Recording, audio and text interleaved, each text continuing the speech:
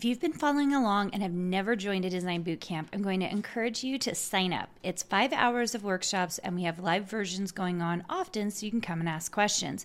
Go to www.designsweetcourses.com/designbootcamp. If you have been struggling to get sales from your design work or understanding what you really need to do to make money, I have the workshop for you. On September 23rd, I'm hosting my first ever Profitable Designer Workshop. This one-day, 3-hour workshop is only $97, but I have a discount for all my podcast listeners. Go to karinagardnercourses.com/profit and put in the code podcast for $50 off. I can't wait to see you more profitable. Welcome to the Make and Design Podcast. I'm your host, Karina Gardner. On this podcast, we're unraveling the everyday joys and dilemmas of design, making, and business. For makers who want to be designers and for designers who are makers, this is your inside scoop to help you grow your business and bring more creativity to your life. This episode was prompted by a DM I got from someone who asked for one of my PDFs. You guys know I give out several different PDF assets to kind of help you get started in design on my Instagram feed, which is at Karina Gardner. So if you're interested in that, go check that out there. But this person was telling me that they were creating their own set of physical products so that they could build their brand. And I said, oh, are you going to do wholesale or are you going to do direct to consumer? And she said, oh, I'm going to do direct to consumer. And I'm going to worry about wholesale when my brand is bigger. And this really got me thinking about my own story, kind of how I ended up in the spaces that I was in. And I thought I would share with you guys today some of the things I've done that has really changed my mindset about the way designers should be doing business. Now, did I tell this person, oh, you shouldn't do that? No. I just said, I think when you have it in your head that the thing you're going to do is create your own product line and then you're going to sell it direct to consumer, then I think it takes a lot to shift your brain around that. That it takes a little bit to kind of move that space. It's almost like they have to experience it. I know I did, to actually go through the process of doing it to recognize what worked and what didn't work. So I had been doing digital for a long time. I had been a creative director by that point, and I actually was in the wholesale markets, right? Especially for scrapbooking and sewing patterns. I really worked with wholesalers. So that's when I created Miniloo. And Miniloo it still is my one of my companies. We've changed the core product base for it. But when it started, its core product base were paper dolls, coloring books, craft projects, and it was physical products. So we had inventory. I did have a leg up than a lot of designers because at that point I had been a creative director. I understood how the wholesale markets worked. I understood what I was getting into and where the distribution was going to be. I already had manufacturers in China and in the United States that I was working with. So I had already built up about 6 to 7 years of experience before I even started this, okay? Which I'm going to say this, that when I see people who are starting a company, I felt like I knew a lot at that point. Now looking back, I just think, oh my gosh, Karina, you knew nothing. And that was after 7 years of already knowing how markets worked, having all of the resources. I still didn't really know how it was going to work, if that makes sense. So when I see brand new designers, especially like kind of coming up with their own product lines, and one of the best pieces of advice I got, this is actually from the Echo Park business owner. He sat me down and he said, Karina, do you have distribution? And I remember thinking, I think I do, but I'm not totally sure if I do. I ended up having great distribution, relatively good distribution, but I wasn't 100% clear on it the way I should have been. And I think that was amazing advice. And it's advice I give now to my Design Suite members and Design Boot Campers is, do you have distribution? And instead, what I see people doing is they want to be designer, they want to own their own company, so they start building their own company.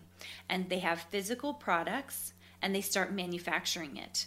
And before they finish all the manufacturing, they start thinking about selling it, which is exactly the wrong way to think about it.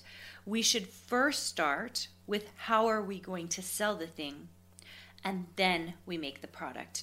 And for designers, for whatever reason, we flip that around. We start with the product and we think, okay, we're going to sell the product. We make the product and then we start thinking about how to sell it, when those two things really should be flipped. And that is a really hard thing to tell designers, because it's almost like they have to start building the company, make the product, and then they have to almost see how hard distribution is.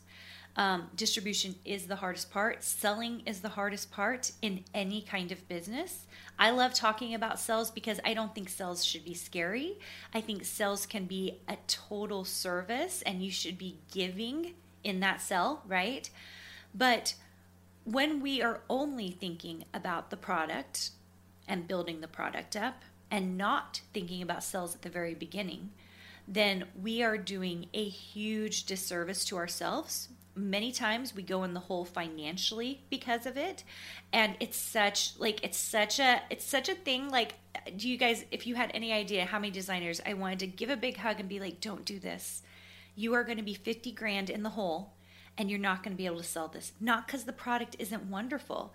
It's just because there are so many very specific distribution channels out there that it's really difficult to get those distribution channels, right? That's really what I want to say to them. But most of them need to just do it and see and realize that this is the hard route. So if you're listening to this and you are in the beginning of this, you're thinking about creating a product and building a whole company around it, I want you to stop for a second and think about if you have distribution. If you already have a way to sell this, and I'm not talking about your own website, okay? So many people think I can throw this up on my own website and I'm going to make money. It is so difficult, you guys. You have to build an audience. Suddenly you have to build an audience, and you have to build a strong brand that people trust, know, and like. And that is really hard. That can take years to do unless your product is so stellar that people start selling it for you, okay? That usually isn't the case. That usually isn't what happens. Instead, we've got to think about how can we distribute it first. And if we don't find any good avenues, then we need to really rethink why we're doing it, okay? Is it for ego? Is it because we want to feel like we want to build something ourselves? Is it because it's just so exciting?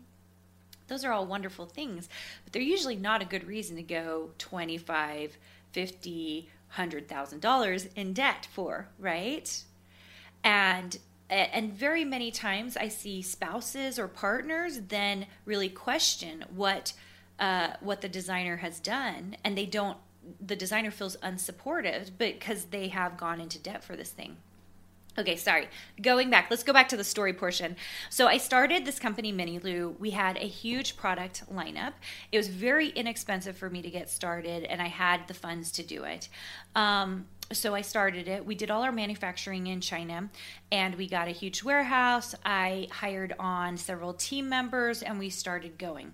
This is the first time I had ever run a team. So, of course, I had no idea what I was doing. I'm a great designer, you guys. Like, I know my strengths. And for me, it was design.